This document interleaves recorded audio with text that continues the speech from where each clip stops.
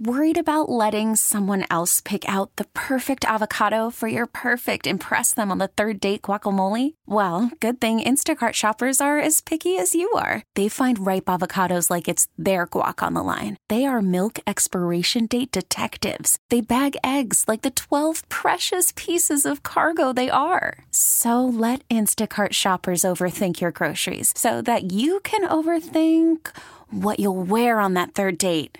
Download the Instacart app to get free delivery on your first 3 orders while supplies last. Minimum $10 per order. Additional terms apply. Back into the baseball talk as we welcome in Steve Phillips, former Major League Baseball general manager and co-host of the leadoff spot on MLB Network Radio, which gets underway in about a half hour's time from now. Only listen to them in the breaks, right, of our show. Steve, good morning. Thanks for joining us. How are you?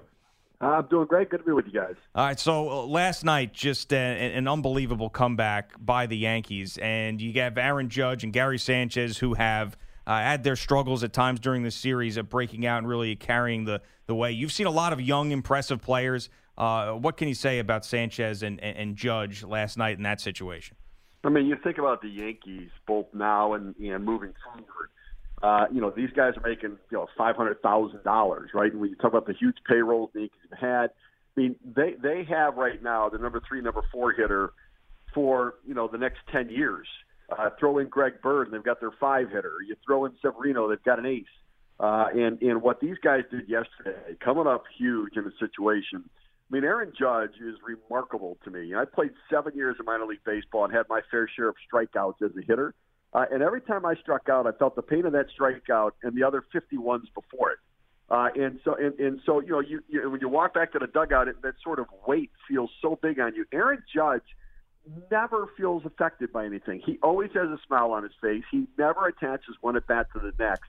The adjustment he made going down, reaching on a ball, the double I thought was amazing too, where he went out, got a ball in the outside corner, kind of ripped it into the left field.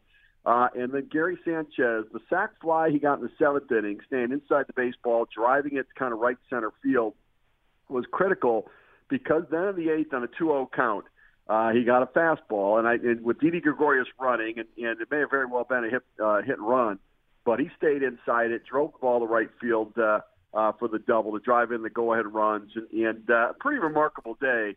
And 2-2 in that series right now, and tough for the Astros considering that it's kind of deja vu all over again for them going back 2015 in their series against Kansas City Royals. Steve, Sanchez had been struggling, didn't have a hit in the ALCS up to that point. Do you think the fact that Didi was on the move helped him go the opposite way? I think it helped. I do. I think the sac fly was a big at bat. He hit the ball real well, lined it to right field. I think Reddick made the play on it, and the run that ended up scoring on the Didi Gregorius triple that came before that. But I do think that a lot of times with the runner moving and a hit and run play, the idea is hit the ball hard. Usually on the ground, but hit the ball hard. The other way. Stay inside the baseball. When teams are busting you hard inside and then throwing the breaking ball away, it's hard to stay inside the ball because you're cheating on that inside pitch, hoping to get there, and then when they throw it away, you tend to be pulling off the ball. It looked to me like the sac fly got them back into that approach. For most hitters, the better approach is when they're locked into the opposite left center, right center field. Hit it over the shortstop's head, hit it over the second baseman's head, play to the middle of the field, and don't pull off the ball. Easier said than done.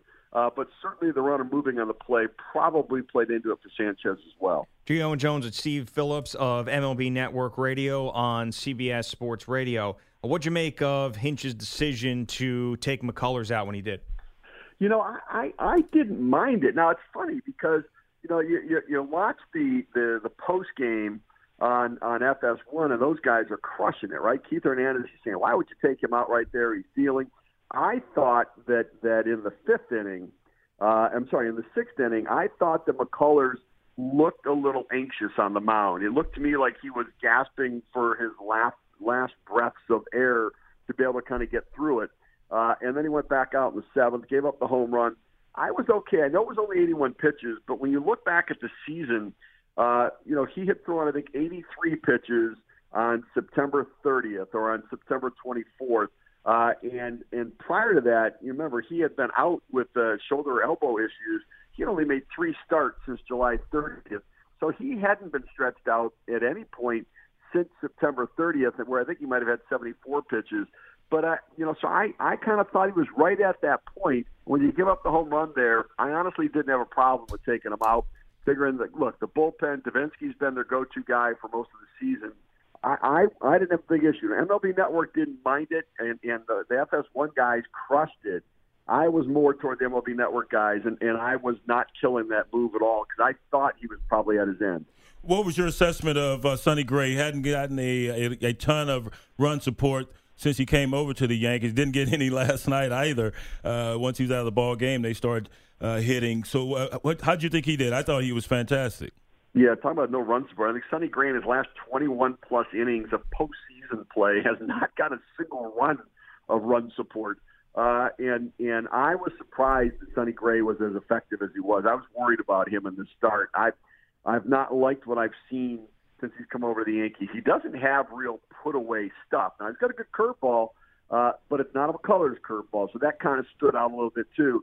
But I thought that he did as fine a job as I would have expected there. I thought that they probably waited one batter too long for the catcher's interference to get him out of there. I would have gotten him out after the walk in that inning and gone to the pen a bit earlier. I didn't love after the catcher's interference and after one ball to Altuve, you're kind of bringing in Robertson in a tough situation there. So, I thought that Gray was as good as could have been expected in that situation, and his buddies picked him up in the 7th and 8th inning. I know it feels like the Yankees are unstoppable right now after the last couple of games and seeing what happened last night, but the Astros still have Keuchel today, and then Game 6 at home, they've got Verlander, and that's really what this series is going to come down to. Is momentum, is the age-old cliche a part of this? With the momentum is only as good as your next day's starting pitcher, do you believe that the Yankees really have seized control of this series? Yeah, I mean, obviously in New York with the fans, the way the Yankees are playing at Yankee Stadium in the postseason, are they 6-0 and they've won 18 of the last couple of games at home. It feels like it's in their favor, but the Astros still have home field advantage. And by the way, they have Keuchel and Verlander, both of whom won games 1 and 2 in this series. So the Astros have to feel pretty good about their chances still. That being said, if the Yankees can find a way to win this game tonight, I think the pressure is tremendous on the Astros at that point, even going back home, considering that it feels like a landslide starting to come against them. The Tanaka-Keuchel matchup's a good one. There's some part of when you play a pitcher who just recently shut you down where there's some advantage to the hitters because you know what the pitcher's going to do. He's going to approach you exactly the same way he did the last time when he shut you down. Why wouldn't he?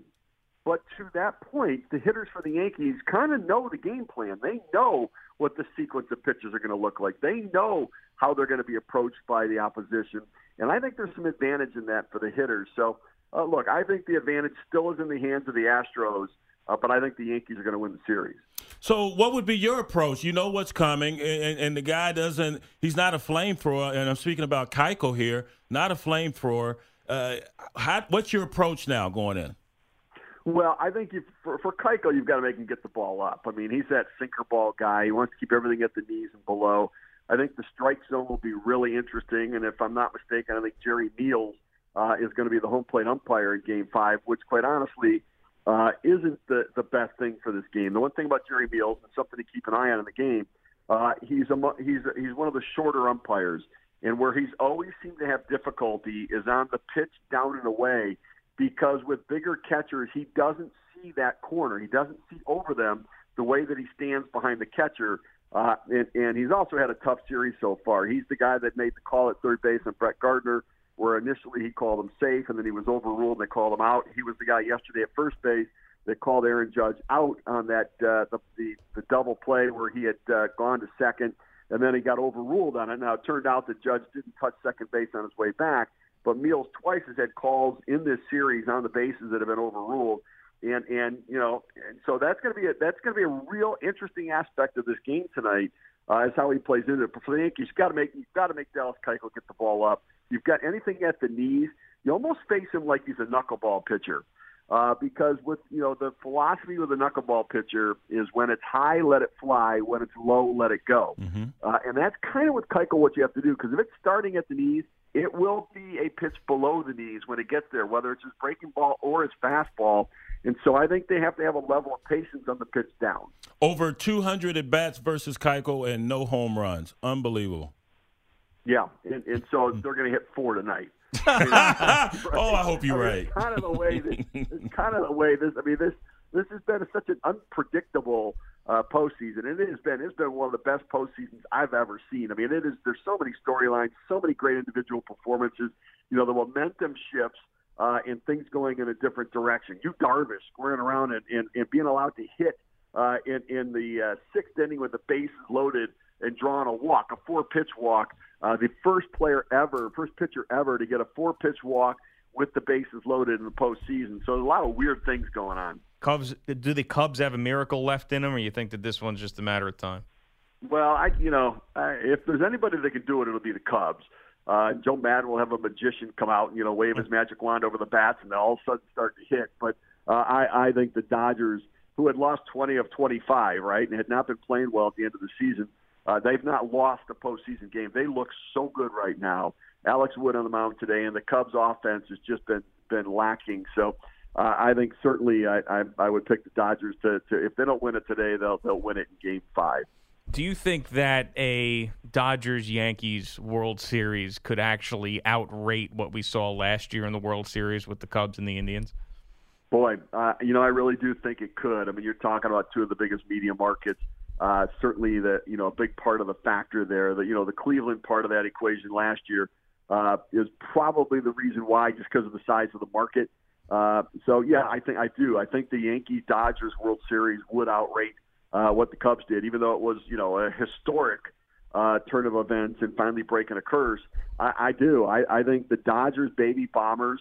And what they would bring into the mix with this Dodgers team that was baseball's best record all season long could certainly outrate that. And the history element of this would just be incredible, even for young baseball fans to think about what that matchup Dodgers-Yankees would mean. It's still a ways to go. One more thing before we let you go. Isn't it comical now to think about that Joe Girardi was rumored to possibly be fired after that Friday night game against the Indians, to where we sit now with the Yankees winning back-to-back games in the ALCS and seemingly in control? I mean, the fans' reaction was, profound, to say the least. They booed him before Game 3 back at Yankee Stadium. He had to warn his wife and kids that, to be prepared for the way he's going to get treated. I kind of looked at it all along, saying, listen, if you don't want him, I'll take him. He is an outstanding manager. He can manage young guys. He can manage old guys. He can manage that blend of teams. He can manage the rebuilding team, the championship caliber team. He handles the media well. He cares. He has passion. He respects his players, and they respect him. And so, yeah, I look. The only reason Joe Girardi won't be managing next year is if he chooses not to. The only reason he's not managing the Yankees is if he decides he wants to spend some time with his family and just walk away. But why would you not want to manage the Yankees for the future? I mean, with all these young studs in the top 3 farm system, if he doesn't want it, I'll take it. I mean, that's a managing job I think everybody in baseball would want, and everybody would want Girardi to be their manager if the Yankees don't want him. I want those 4 home runs you said they're going to hit tonight. So yeah, right. That's the word with the bark on it. You say it happen. You'll see. I mean, it's a peculiar postseason. It may very well happen. Steve Phillips of the leadoff spot on MLB Network Radio does an outstanding job. Steve, thanks for the time this morning. You bet. Thanks. We really need new phones. T-Mobile will cover the cost of 4 amazing new iPhone 15s, and each line is only $25 a month. New iPhone 15s? It's better over here. Only at T-Mobile, get 4 iPhone 15s on us and 4 lines for $25 per line per month with eligible trade-in when you switch. Minimum of 4 lines for $25 per line per month with autopay discount using debit or bank account. $5 more per line without autopay, plus taxes and fees. Phone fee at 24 monthly bill credits for well-qualified customers. Contact us before canceling account to continue bill credits or credit stop and balance on required finance agreement due. $35 per line connection charge applies. See T-Mobile.com.